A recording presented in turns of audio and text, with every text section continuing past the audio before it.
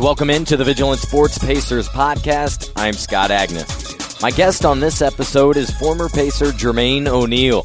He played with the franchise from 2000 to 2008. During that stretch, played his best basketball of his career. Ultimately played for 7 seasons, but this is where he played his best basketball, earning the 2002 Most Improved Award, coming so close a few years later to the League MVP Award. He led the team to the conference finals in the 2003-2004 season, was a 6-time All-Star. Jermaine was not a guy that went to college. He was drafted out of high school by the Portland Trail Blazers, and it was there in Portland where he really set the foundation for what would become a terrific NBA career spanning more than a decade. Jermaine was in Indianapolis, one of many former Pacers to make the trip back to Indy to celebrate the 2000s decade. Guys like Jeff Foster, Al Harrington, Eddie Gill. This is a cool moment not only for fans, media too, but these guys. It's a time for them to be celebrated along with the franchise. Now, Danny Granger could not make it back, but he was the bobblehead giveaway, as the franchise gave away a bobblehead of a significant player throughout the specific decade. And for the 2000s, it was Danny Granger. He was unable to make it back due to commitments with CBS Sports Network and their coverage ahead of the NCAA tournament. Jermaine is just 38, but he called it quits on his career about 3 years ago, and now his passion, number one, is his family, of course, but his business. He started Drive Ventures. He started Drive Nation Sports, a 90,000-square-foot youth training facility for basketball, football, volleyball, and more. It's on land that's at the Dallas-Fort Worth Airport, but he's really active with his kids, a son and a daughter. He's active with the youth and athletics, and he's also looking to get involved with Miles Turner and other professional athletes, help them where they can. Those two have plans to get together coming this summer. I'll tell you, this was a very fun conversation. We talked about why he didn't get into TV, how he feels about the draft rule, why being a dad is so important to him, some of his favorite memories from Indy, and also why he's working on a documentary about the brawl, why that is so important to him. And it's notable because he's not a guy that's been outspoken about it. He hasn't gone on national TV programs or done national interviews to discuss it. It's a dark cloud. It's a dark day, specifically for those guys involved, and he wants that to be understood. He wants their experiences and their details of the account from everyone's perspective to be shared. And I hope this is a documentary that does get greenlit and something that we can all take in and understand their perspective. Anyways, let's get right to it. Here's my conversation with Jermaine O'Neal. All right, we're in the media interview room on the event level Bankers Life Fieldhouse, and sitting across from me is Jermaine O'Neal, in town for the 2000 decades being celebrated, a part of the franchise's 50th season. And Jermaine, this has been something we've talked about for almost 5 months now, getting in touch with you and having a podcast. I appreciate you joining me here, and let's get right to it because I know you have a busy schedule. Fans want to know, what are you up to? What are you getting involved with? Because you're not a guy like so many of your former teammates and former Pacers that has a platform that is on national television and has gotten into sports broadcasting. Right. You know, one of the things I started doing, and it actually really started when I hurt my knee, and started really understanding what the next step would be. And, you know, one of the stories that you always hear as a player is, you know, when you get done, you know, you just feel completely lost because all your life you've been driven to be an athlete. But at some point, being an athlete will stop. Whether you want it to or not, it will stop. And so I started transitioning myself into, at the time it was restaurants. And that was the thing that really inspired me. And we just kind of just built it. You know, we built this portfolio of tech businesses, restaurants, real estate deals. Now I'm a developer. And that was one of the things that we wanted to do, and just trying to figure out what that passion was, and translate the passion that you have on the court to the business world. And that was something that really inspired me. And man, I've had my head down. You can probably Google whether it's restaurants, whether it's you know, tech stuff, or whether it's development stuff, and it'll pop up.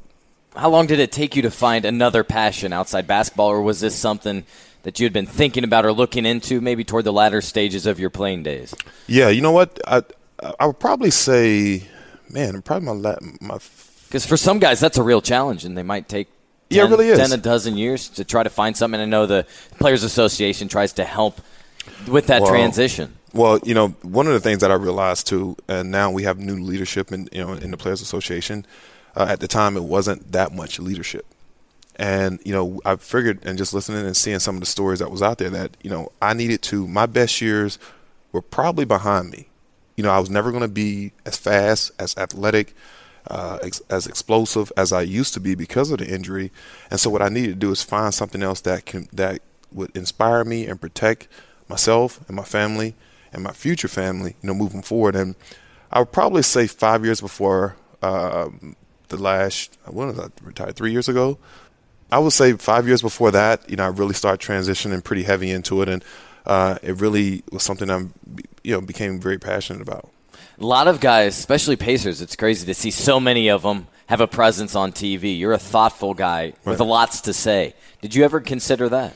Want to go against the typical role that is given to players when they're done, and some of it is some people enjoy it. Some of it is that's the only thing they can transition to.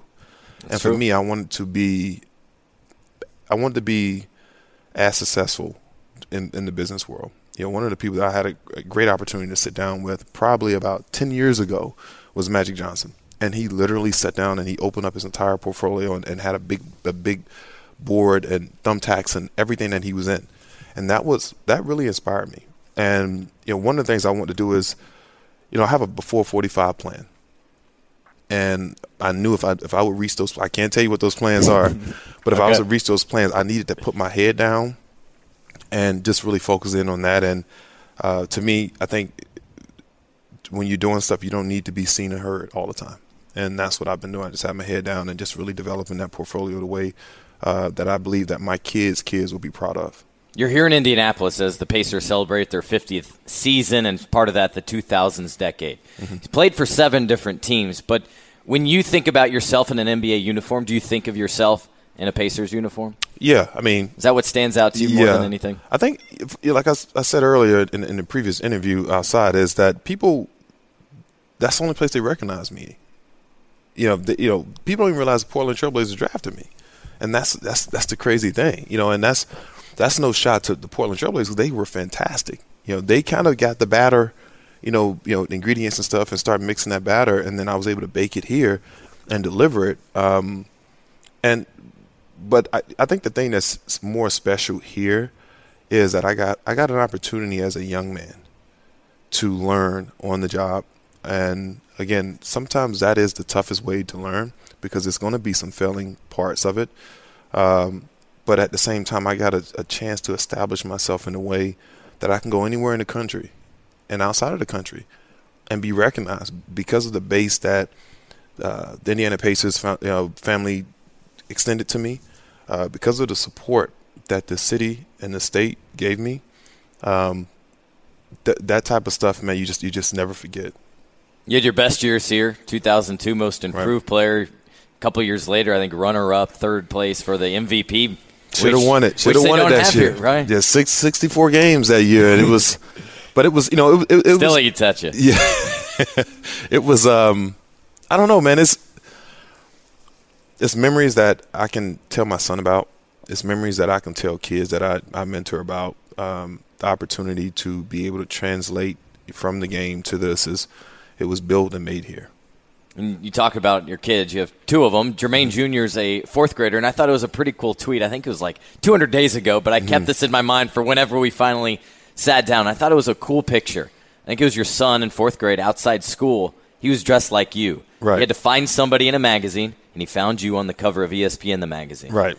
Man, that moment for you to see that had to be awfully special. And you said what you're most proud of is being a Hall of Fame dad. Forget everything else. Right.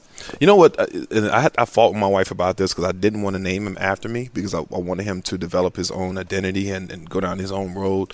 But the more and more that I talked to him and he said, "Hey, look, Dad, I just want to be just like you," and that for me to hear that, and for myself personally not to have met my dad until I was 30. And here your 10-year-old at the time, probably you first said he was 7. That meant a lot to me. And that it made me feel like I was doing something right. And not only for my son, but other people that other kids that I come in contact with and that I mentor, being able to give them a vision, that they can go accomplish and not only accomplish it, but be better. That's the one thing that we that we really preach. Obviously, from my daughter perspective, she was there from day one when I got here. Very proud of her. She was up for National Gatorade Player of the Year in volleyball this year. She just committed to go to University of Texas, which is big time for us. That's outstanding. In many ways, because she now becomes the first O'Neal to go to college. So these are things that are pretty fantastic to me that are monument type of scenarios for me and my family, and I'm just enjoying it every moment. How much did you consider going to college, if at all? Was it a real possibility, or did you realize what you could do in the NBA and get drafted? It was a real possibility, and it's funny if you ever come in contact with Coach Pitino. If I'd went to school, I'd went to Kentucky. But we had a conversation one day at my house with my mother, and he said, "Look," he said, "son, we would love to have you."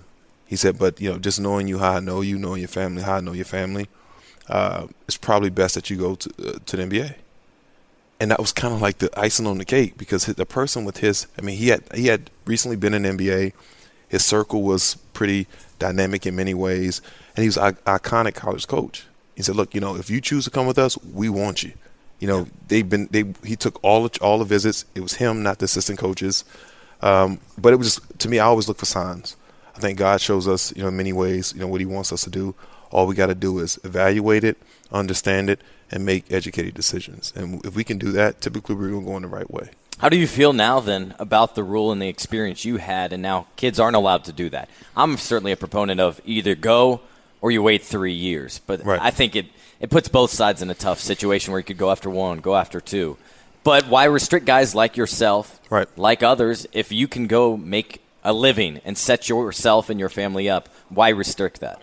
Well, one of the things that I didn't necessarily understand about the process was, one, we are allowed to go to a military war at 18 with little to no experience, less than a year experience. But you mean to tell me you cannot allow a kid to go play basketball for entertainment? Basketball, football, baseball, it's all entertainment. To me, that's unconstitutional. It doesn't give us the right to choose the way that we want to make a living, which in our Constitution it states that. But most importantly, I think, people always try to say, okay, well, this kid didn't make it, that kid didn't make it. But I'm sure you can say that about some of those iconic universities, the Kansas, the Dukes, the North Carolinas, the kids that went to college for multiple years and just didn't make the transition. For us, I think one thing I love and admire about Portland, when I got there, they were fully prepared for a 17-year-old kid. Had a system in place, good mentorship, had a psychiatrist. They were fully prepared. When you're talking about millions of dollars in investments that these teams are putting into these players, to me, that's what you do to protect the investment. Don't say, okay, well, I'm gonna draft this kid because he's gonna be like that kid or that player. That doesn't do him any justice. Say, look, I'm gonna draft this kid because we believe he can be really good, and we're gonna do everything we can to put a system in place to make sure that the transition happens. So I'm not a big fan of that. I think college is good for certain people. The background, the environments that these kids are growing up in. I know firsthand because I'm dealing with a lot of amateurs now. One of my businesses, one of the business that I'm doing from a development standpoint, deals with a lot of kids, and some of these kids are in extraordinary situations. It's incredible, and so we can't say that this situation is best or fits everybody, because it just doesn't. I think everybody should have an option on what they want to do. The teams from a pro level need to do a better job on putting in systems to make sure that transition happens. Having that structure in place, the support staff. Yeah, absolutely. That's huge, yeah. Absolutely. Now in the business world and having started Drive Ventures, did you ever give it in consideration to going to college and thinking that it may help your business mindset or thinking for future decisions? No, because I take almost every meeting that I need to take. I ask a lot of questions. I'm not afraid to be the guy in the room of 30 that say, hey, could you please explain to me what that means, or write it down. If I hear something that I don't understand or may not know of, write it down so I do my own research. Again, I feel like I personally work better on the job. Now, what I will do is a part of the team scenario that I've been raised to be a part of throughout my life as an athlete, I take that same dynamics into the business world. I know what I'm really good at. I know what I need to surround myself around me with, and that's how we've been successful. We reach out and we say, look, what do you think about this? You want to be a part of this? What is your vision about something? And I've never really thought about going back. A lot of my business partners, I have probably 4 business partners that have net worths over $1 billion. Okay. And some of the conversations we've had, and 2 of them actually dropped out of college. We look at some of them, and I'm not by any means saying that college isn't right. It just wasn't right for me, and it may not be right for other people. But it's also fantastic for other people. Like my daughter, it's going to be fantastic for her because she wants to get a business degree, a business management degree. But it's just the feel. It's the fit in the field for everybody. Absolutely. I got to ask you, going way back to your playing days, was your first business venture in Broad Ripple Club? Was it Club 7? I know this is going way back. Is that fair? You know what? Is that accurate? I wouldn't call it a business venture. I call it a business outlet. I don't know if that's even a scenario or word, but it was something that I just did for fun. I had 2 other partners, and we talked about it. Say, look, it'd be fun to bring something new to the area. Obviously, any bar club business is difficult to. That's tough. That's a tough one. Yeah, everyone wants it until you own it. You're right. And then it only has a certain shelf life. After 3 years, you gotta go change it and refresh it, change the name and everything. So that wasn't the first one. My first one was getting into a development, a winery development, taking it from a 2-star to 5-star development. Didn't know a lot about it. It was kind of, hey, here's the deal. Help me understand the deal. Invest some money. Not doing the real day-to-day stuff. Like now, I'd sign off on everything. So that was probably my second one, though. You're smiling big during this. A lot of memories come back to that one, I'm sure, right? Right. Another tweet that you sent out that was notable certainly was a Dallas guy, Miles Turner, that you'd like to work with him. Do you guys have a relationship at this point, or is it kind of a little bit of communication for potential work this summer? Well, we've talked offline. I think he's right there. It's three guys that I think he should be. Growing up and as a young athlete, I picked guys that I felt like was the level that I want to be on. I like everything about their games, and I just said, look, I just got to try to reach that level. And I think for him, the Karl Anthony Towns, the Joel Embiid kid, and Anthony Davis kid are really in his area. He's just a little bit behind in development, but he's already shooting a 3-ball. Technique on post play is probably easier to learn than actually extending your game to the 3-point line. So one of the things it's going to be some subtle things that he mid-post, faced up, go. When you get somebody on the box that you can just punish, be able to do that as well. And then if you want to take him outside, you beat him up outside too as well. But right now, when you become solely a 3-point shooter, this is a long season. Legs get tired, that shot gets short. So we want to be able to add that part. I told him today when I saw him at the shoot around, hey, look, if you're ready to work, I'm going to be there. And so he has my number. When he gets home, all he had to do is reach out to me. Yeah, and he does a lot for that area. I know you're short on time. I want to leave it to you. Anything you want to say to the fans, anything you want to leave it with for those listening? Well, I think, my love for the city and this organization has not wavered through the process. I know it was a time that we talked a little bit in my last interviews about the brawl and that situation, and I think everybody that was involved with that truthfully believes that that entire situation was regretful. For me, I do believe, like I told you outside, is that I don't speak about it publicly. I don't go to ESPN and TNT and all these other places that wants to celebrate it every year and talk about it, because I know what it did beyond the court. And this is important. I think this is where some of the fans feels it, is what it did to a team that was projected to be the first team to win it all for a Pacer. You're headed that way, man. Yeah, and So that part I get. One of the things that, like I said, I think is important too for the fans. Sometimes, when you are a leader of a team, you are put in a position to make decisions. And again, what everybody was taught to see on television was one thing, right? And it was important for me to say to the media outside and also say to you now is that, again, one, I wish that we were never even in that position, which we should have never even been in that position. Yeah. Two is everything that I did, I have at that particular time to this day, I have no regret about that. And the reason why I said that is because if everybody got an opportunity to really see what happened, then they understand. And we might get that chance. Yeah, you might get that. I'm working on the film now.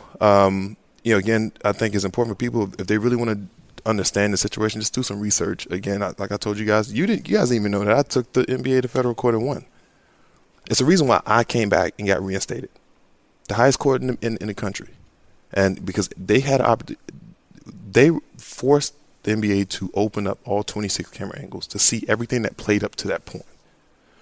And one of the things that I got to say in closing is when you put in position to, one, be a leader, put in a position to make a decision, and sometimes those decisions are in a matter of seconds. One of the things that I told the prosecutor and told the federal judge when the prosecutor asked me, if I was ever put in that position again, what would I do? And I said to him, I said, look, I would do the exact same thing. I said, now let me ask you a question. You see all these camera angles. What if one of those chairs hit me in my head and killed me? Would you been the person to go tell my kids and my wife that their dad is no longer here because some idiot chose to storm the floors with chairs? But again, I never thought enough to speak about that because that part didn't even necessarily matter to me. But for some reason, every year this conversation comes up again and again and again. And there's this crazy anniversary about the brawl and, talk about it. And I want to be able to tell a story. One reason why I want to do the film, I'm doing the film. And two, I think it's important for this fan base to understand my view, not another teammate, not anybody else, my view of it in a way that it tells it to the detail on what this actually really did. This was a monster of a situation that I think everybody hate that it happened. And, at this point, we are 11, 12 years removed from it. Let's let it go. Let's tell the story, let it go and move on. But most importantly, I appreciate everybody who's had a hand in on my development. Whether you like me, love me, or hate me, it has taught me very valuable things. I am much different in many ways now than I was when I was here. And a lot of that is because I've been able to learn on the job in a way where the things that I failed at and the things that I did really well and was successful at, I was able to put it all into one solution now and become a better person today. My relationship with the city is always going to be that way. I feel right at home every time I come back here. When I'm walking, people show a lot of love. That's cool. So I enjoy this. I want to say thank you to the Simon family, the Pacers organizations for doing this 50th. I think we should do this a lot more. It's great to send the people that's in the building and outside the building. I appreciate the time. I told you months ago I wanted to get you on here and let you talk unfiltered about so many different things. So I appreciate you making it back to Indy, and enjoy the rest of your night here. I will. Thank you. Thanks for having me.